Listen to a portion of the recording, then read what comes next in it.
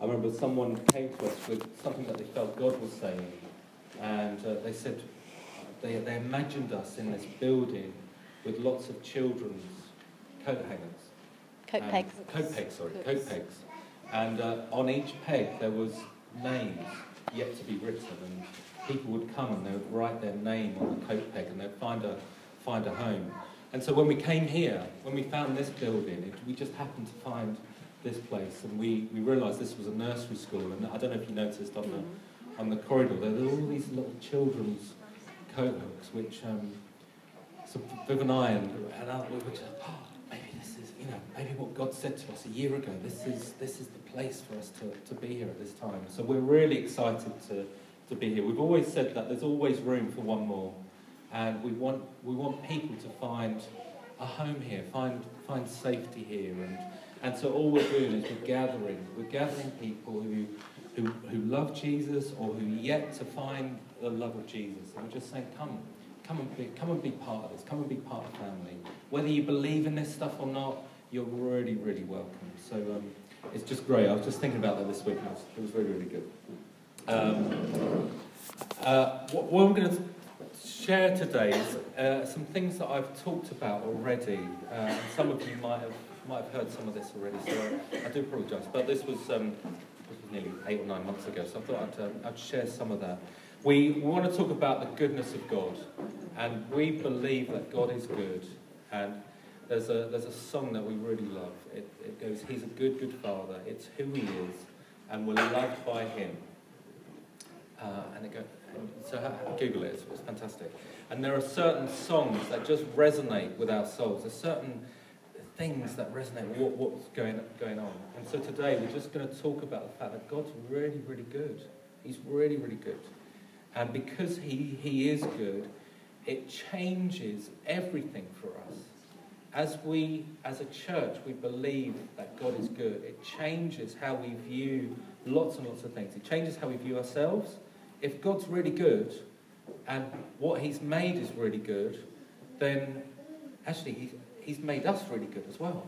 And so it changes a lot of things. Everything about God is good. And we've kind of put this marker down saying that one of our core values is about the goodness of God.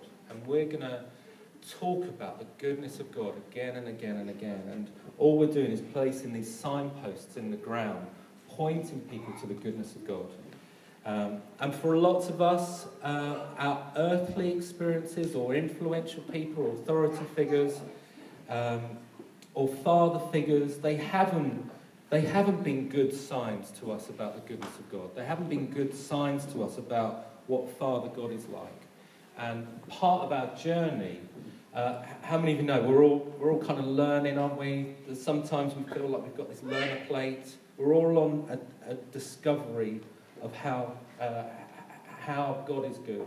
I remember I was asked to do a talk about 8 or 9 years ago about God the Father, and it was really rubbish because I haven't quite got a good understanding of God being a good Father, and I reflected on that just this last week, and I think the journey that I've been on, discovering that actually God the Father's really kind, and He's really with me. He's not distant. He's not far off. He's actually, what He says in the Bible, that He's right by our sides.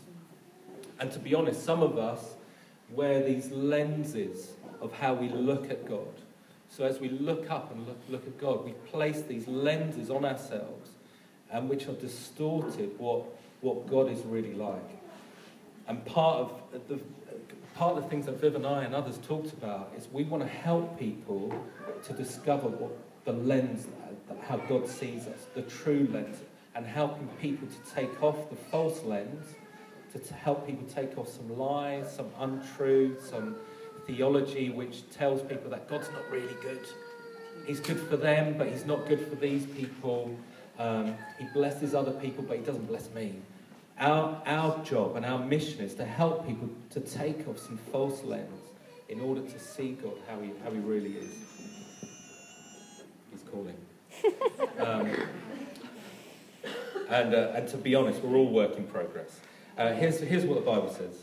God is light, and in Him there is no darkness at all. You know that God doesn't have a mean streak. He doesn't have this hidden bad side. He's not looking at your life and spinning a roulette wheel.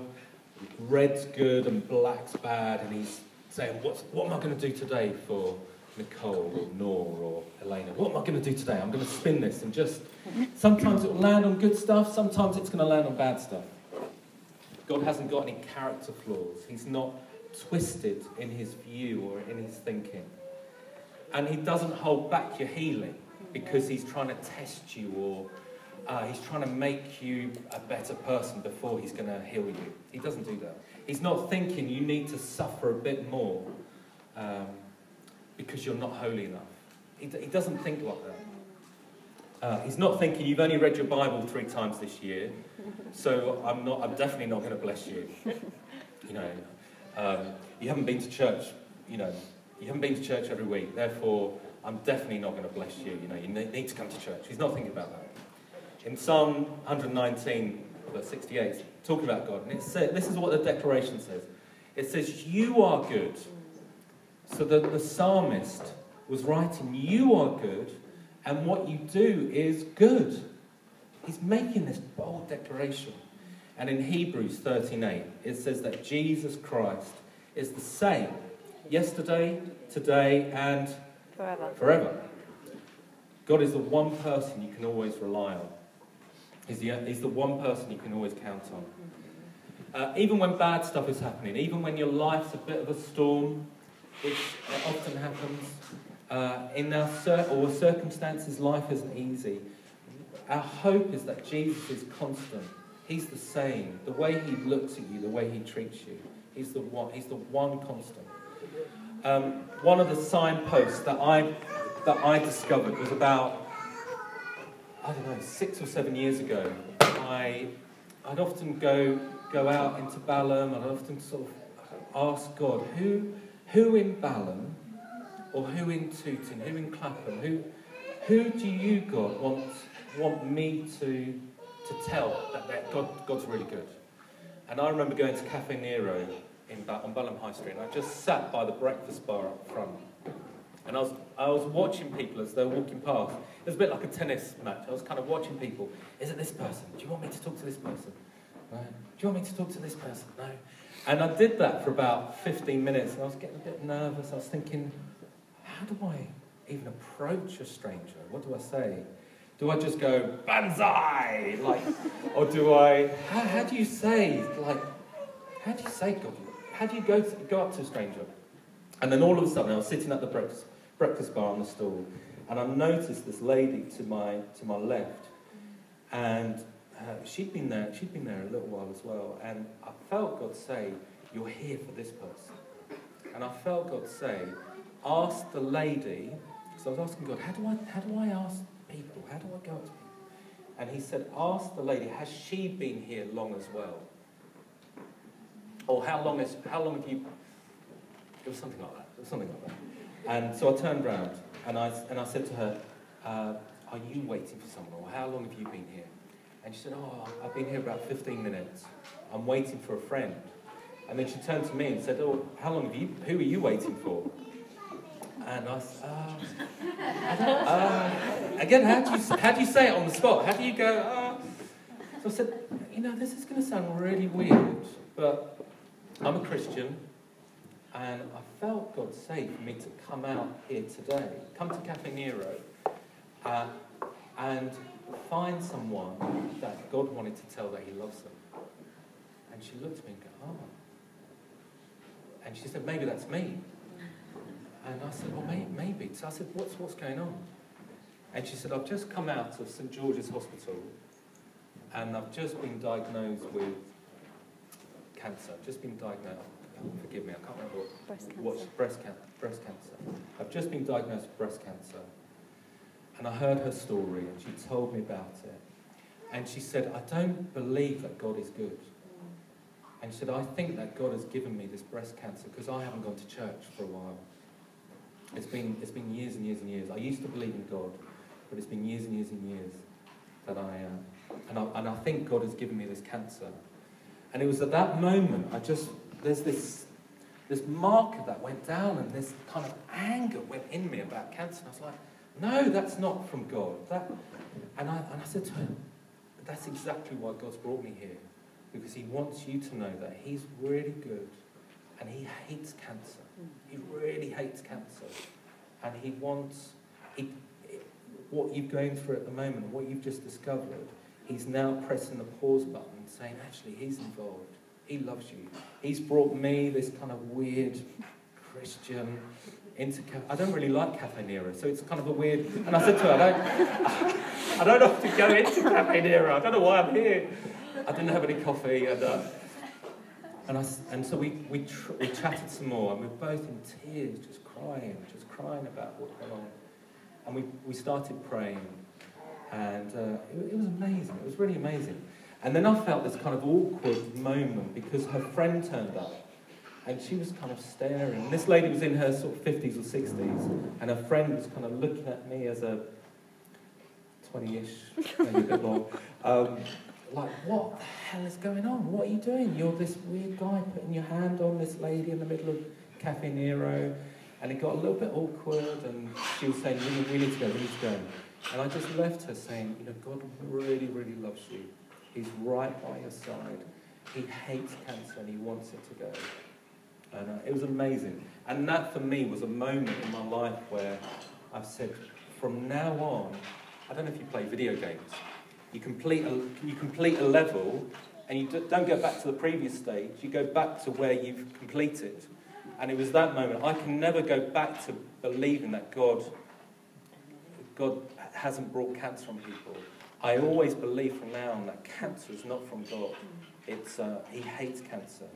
And I've just been thinking now, is that just stand up if you've got a friend who's or a family member who's got cancer at the moment. Just stand up. Or you might just been you might be having cancer. Just stand up if you've got people. What I'd love to do is just pray, just for the rest of us. Just put your hand, well, we're quite informal here, just bless the people if there's people around you.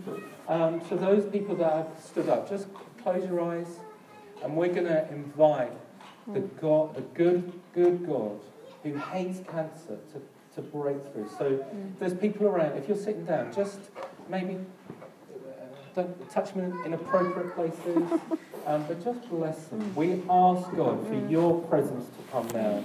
I thank you for these people that have stood up, and they represent people that are going through cancer at the moment.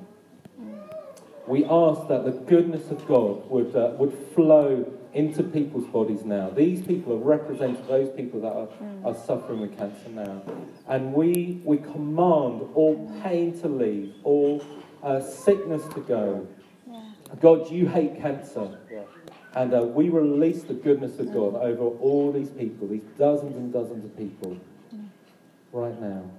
We bless these people. I thank you that they carry just thoughts, and they carry like God, or they carry that, I wish they would be healed, I wish they would be healed.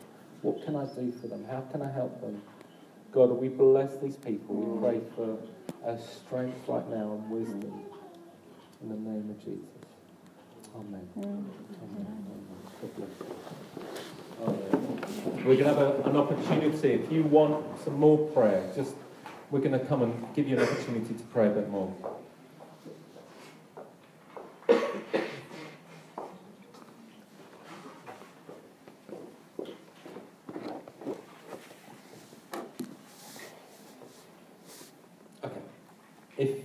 If you want to know what God the Father is like, you just look at Jesus.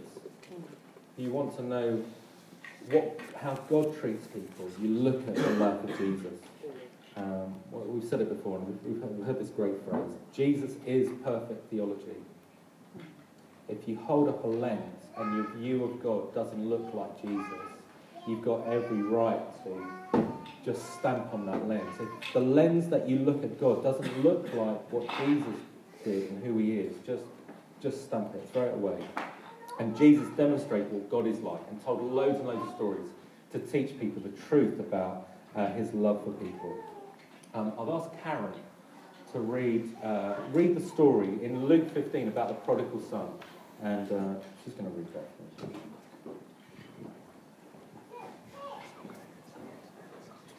So the parable of the lost son. Jesus continued, "There was a man who had 2 sons. The younger one said to his father, 'Father, give me my share of the estate.' So he divided his property between them. Not long after that, the younger son got together all he had, set off for a distant country, and there squandered his wealth in wild living. After he had spent everything, there was a severe famine in that whole country, and he began to be in need. So he went and hired himself out to a citizen of that country, who sent him to his fields to feed pigs. He longed to fill his stomach with the pods that the pigs were eating, but no one gave him anything. When he came to his senses, he said, 'How many of my father's hired men have food to spare, and here I am starving to death? I will set out and go back to my father and say to him, Father, I have sinned against heaven and against you. I am no longer worthy to be called your son. Make me like one of your hired men.' So he got up and went to his father. But while he was still a long way off, his father saw him and was filled with compassion for him. He ran to his son, threw his arms around him, and kissed him. The son said to him, 'Father, I have sinned against heaven and against you. I am no longer worthy to be called your son.' But the father said to his servants, 'Quick, bring the best robe and put it on him. Put a ring on his finger and sandals on his feet. Bring the fattened calf and kill it. Let's have a feast and celebrate. For this son of mine was dead and is alive again. He was lost and is found.' So they began to celebrate. Meanwhile, the older son was in the field. When he came near the house, he heard music and dancing. So he called one of the servants and asked him what was going on. 'Your brother has come,' he replied, 'and your father has killed the fattened calf because he has him back safe and sound.' The older brother became angry and refused to go in. So his father went out and pleaded with him. But he answered his father, 'Look, all these years I've been slaving for you and never disobeyed your orders.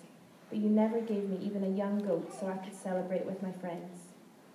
But when this son of yours, who has squandered your property with prostitutes, comes home, you kill the fattened calf for him.' 'My son,' the father said, 'you are always with me, and everything I have is yours. But we had to celebrate and be glad, because this brother of yours was dead and is alive again. He was lost and is found.'" Okay. That's great. That's great.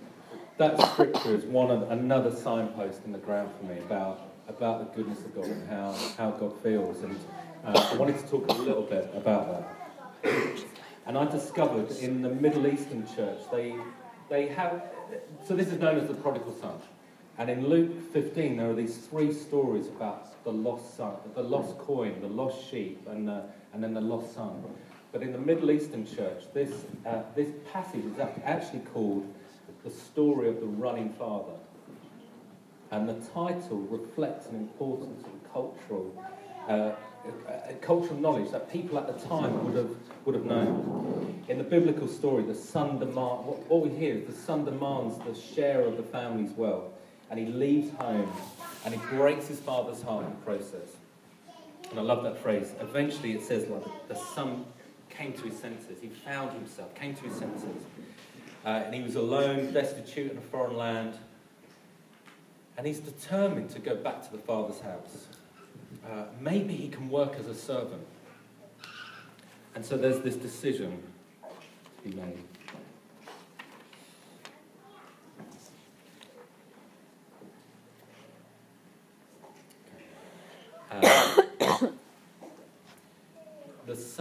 The son knows how rejection feels, and he's in the far country. When he was hungry, no one gave him anything, no stranger, no family, no friend.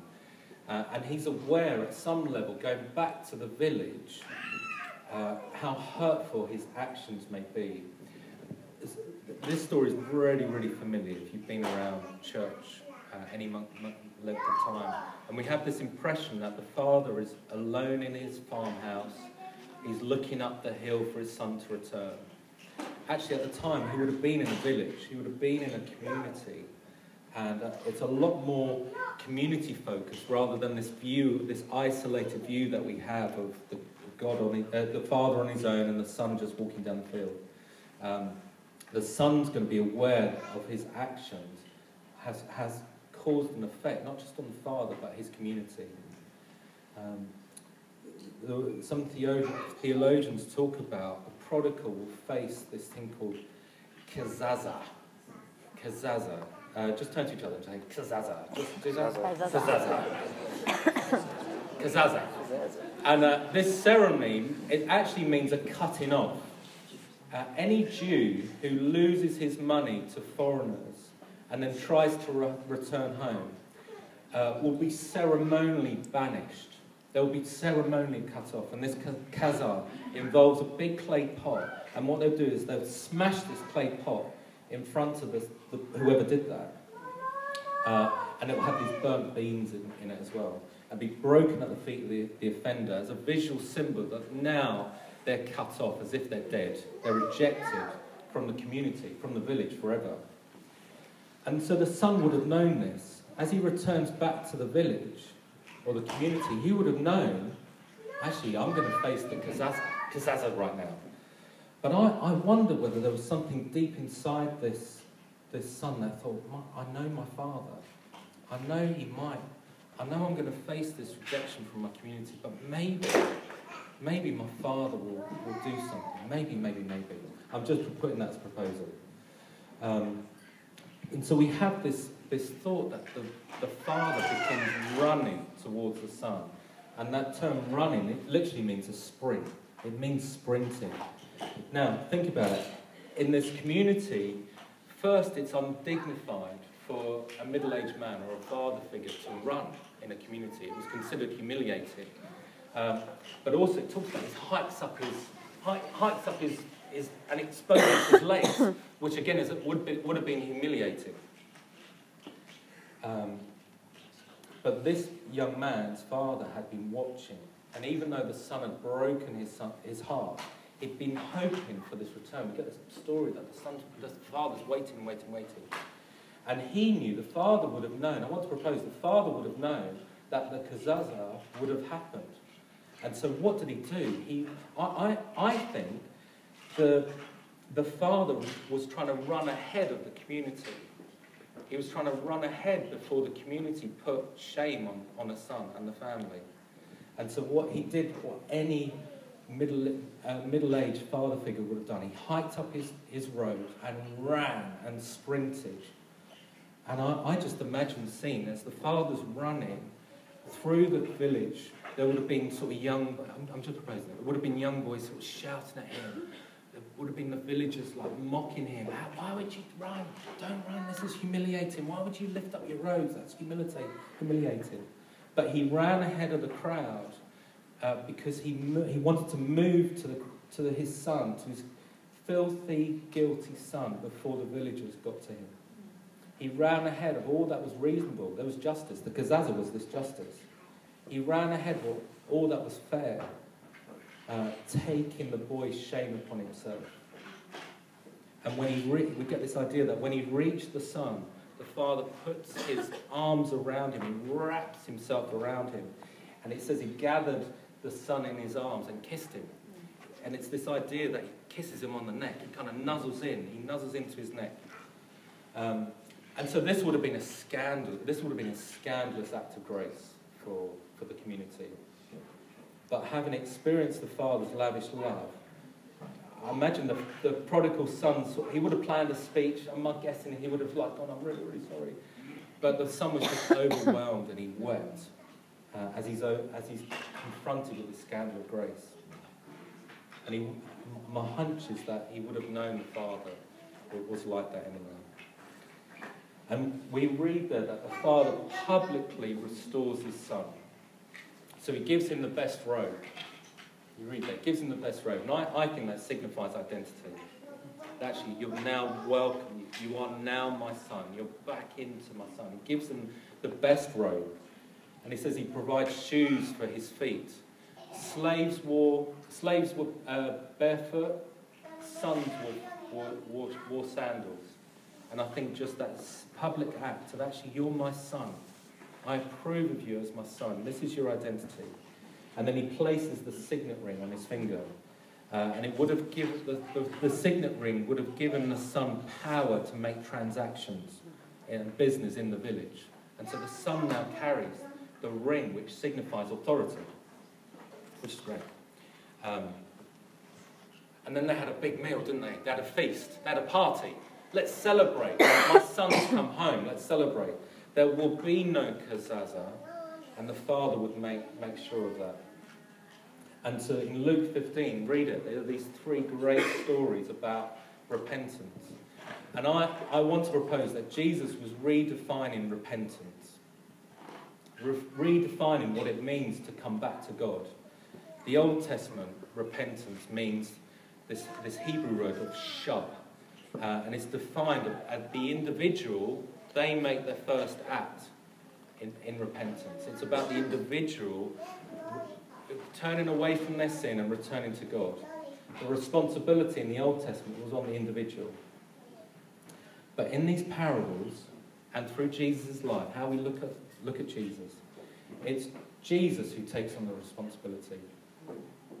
It's, the parable of the lost sheep. It's one that goes out to find the lost sheep. The parable of the lost coin, it's the one that goes out to find the lost coin. The parable of the prodigal son, it's the father that goes and runs to the son. This is one of many stories that Jesus is telling his audience that repentance is changing. The way people can come to God is changing. It's not about the individual coming to God, it's about God coming to us. And what makes Christianity so much more different than any other religions is that thing of grace. Years ago, there was a conference where they discussed the different types of religions. Some of the participants argued that Christianity is unique in teaching that God became a man, but then someone objected, saying that other religions teach similar doctrines about God becoming a human being. What about the resurrection they talked about? No, it was argued that other faiths believe that the dead will rise again. And so the discussion grew heated. And the great apologetic C.S. Lewis sort of happened to walk into this meeting. And as a strong defender of Christianity, came late and sat down. And he asked, "What's this rumpus about?"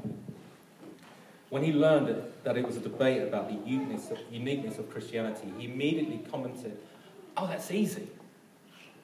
That's easy. I know what makes Christianity different. It's grace. It's grace." And everyone just fell silent at that word. It's grace. At the very heart of the gospel is this truth that God accepts us with no strings attached. There's no conditions.